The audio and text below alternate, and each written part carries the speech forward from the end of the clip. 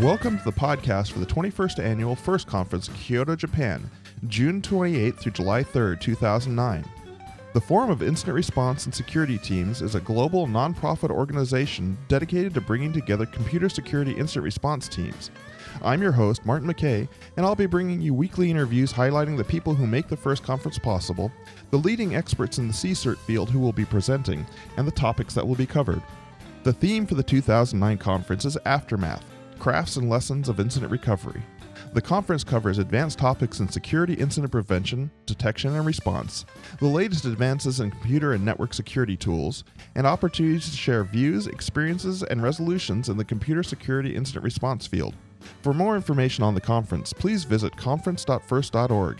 And now please join me for this week's interview in progress.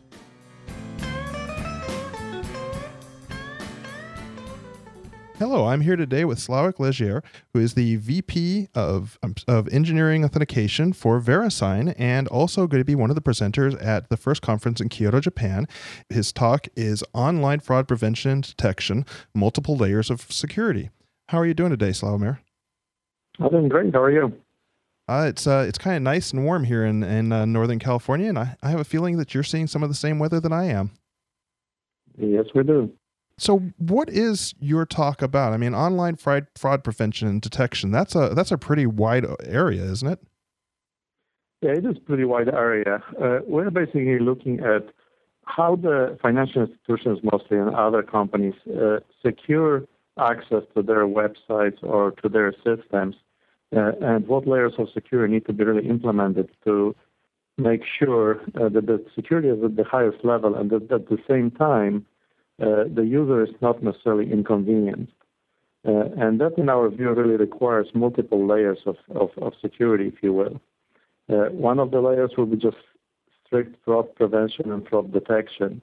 So we have systems in place which allow companies to detect patterns of behavior when users try to access their systems or try to conduct transactions. And based on those patterns of behavior, the systems can then determine whether or not the particular activity can cause fraud. We also have the second-factor authentication technology, which allows us to then, if we believe that there is a fraud, allows us to challenge the user with something that's additional to the user ID and password. So basically something you know and then something you have, token or the mobile device displaying the passcode and things of that nature.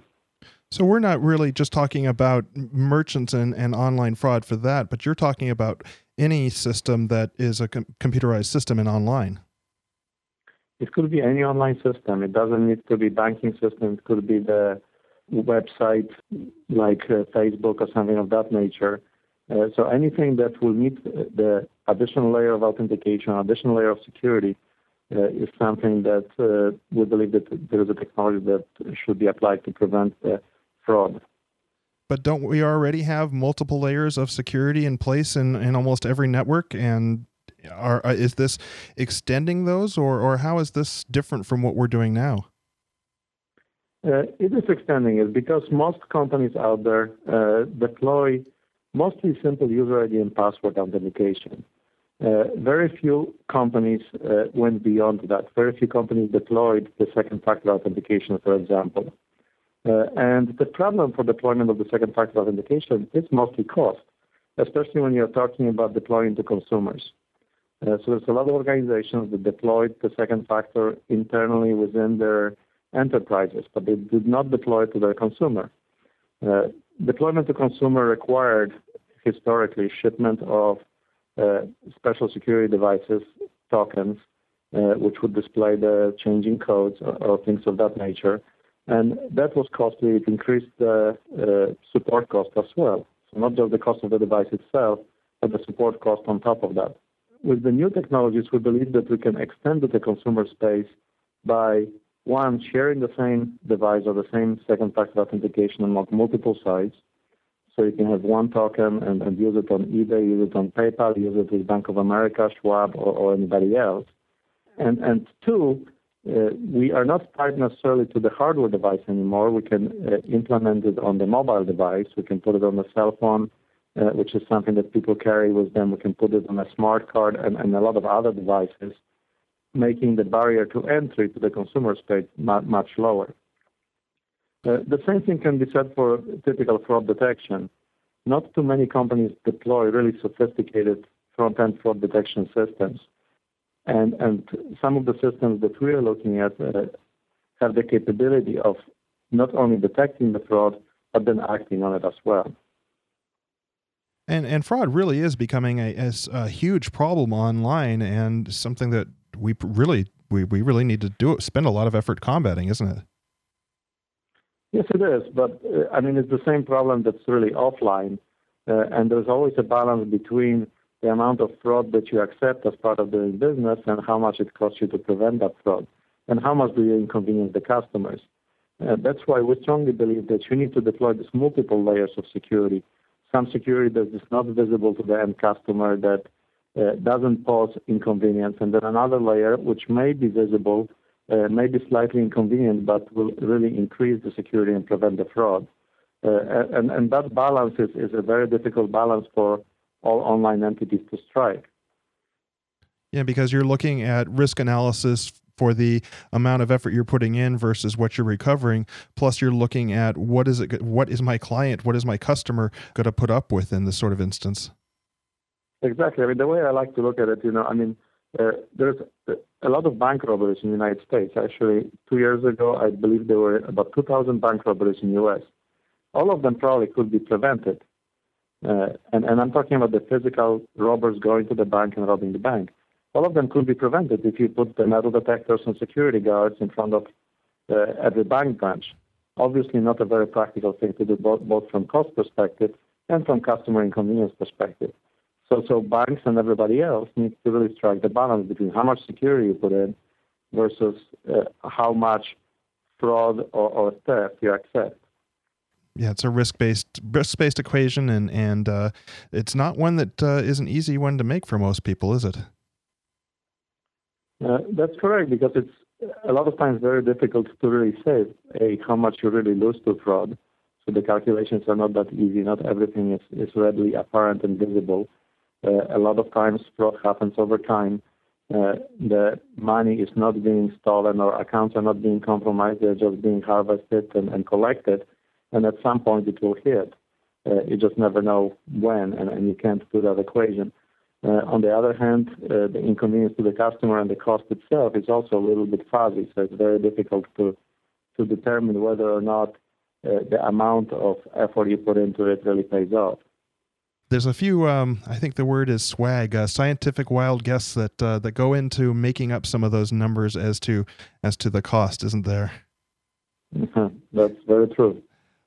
Are we talking about new technologies that are coming onto the market, or are we talking about using existing technologies to solve the problem? I think we're looking at a combination of things. So there are some new technologies that are coming to the market, like pattern recognition, like looking at graphs of behavior of the users and then determining what is potentially fraudulent. And that's also based not just on the technology itself, but on the data that you have from the past experiences. And then you have some new applications of existing technology that was around for a long time, like second-factor authentication technology, and applying it in a slightly different way. Typically, the second-factor authentication systems have been implemented on-premise for one customer only to protect one financial institution of one company. And that doesn't really work from the end consumer perspective.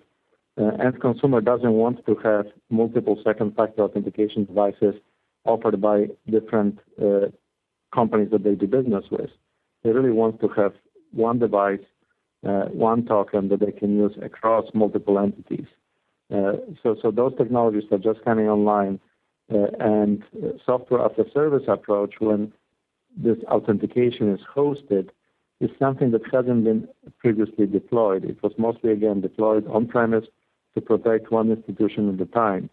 Right now, we see more of the trend of going into the service model, where, again, the devices can be shared, the data can be shared, and based on that data from multiple points, you can make much more intelligent decisions about what action you should take based on different behaviors. Now, are there any privacy concerns about tracking users across multiple sites like that? Is there any concern that possibly you'll discern a lot more about their behavior than they wanted you to. So that should always be a concern. In our case, we really don't store any user identifiable information whatsoever. When we share the second factor authentication across multiple sites, we really don't know who the user is.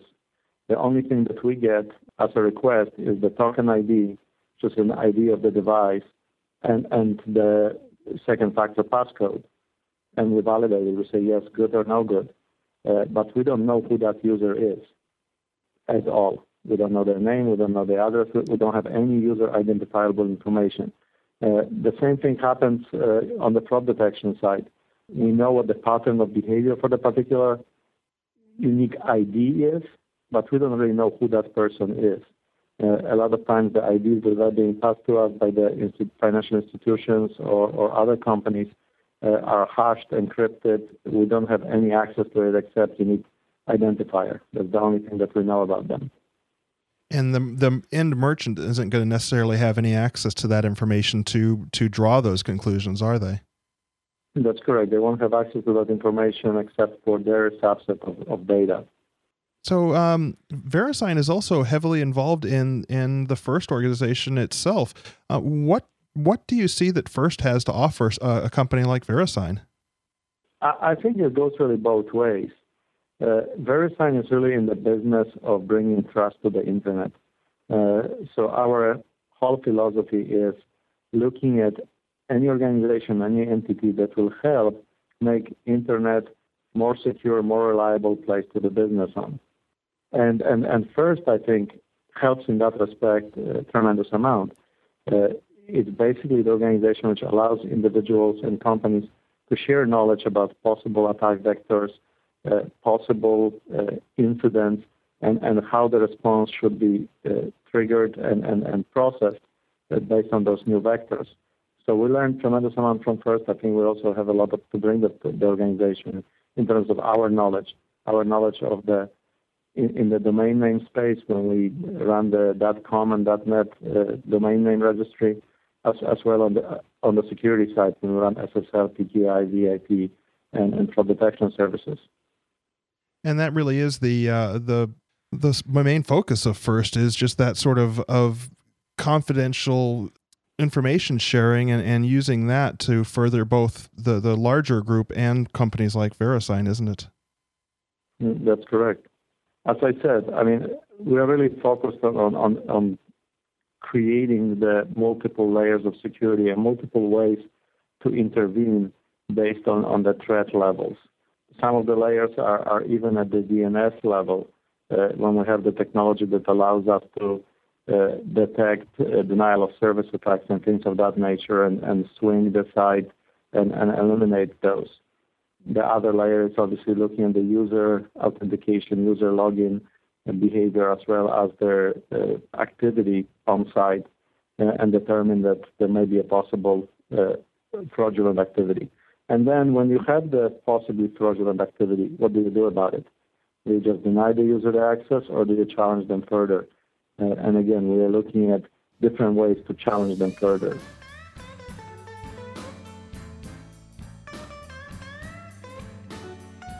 You've been listening to the podcast for the 21st Annual FIRST Conference in Kyoto, Japan, June 28th through July 3rd, 2009. For more information, please visit conference.first.org. I'm your host, Martin McKay, and I'll be bringing you more interviews from the speakers and organizers of the FIRST Conference, as well as interviews live from the conference itself. You can also listen to my weekly podcast at netsecpodcast.com and read my blog at www.mckeyay.net.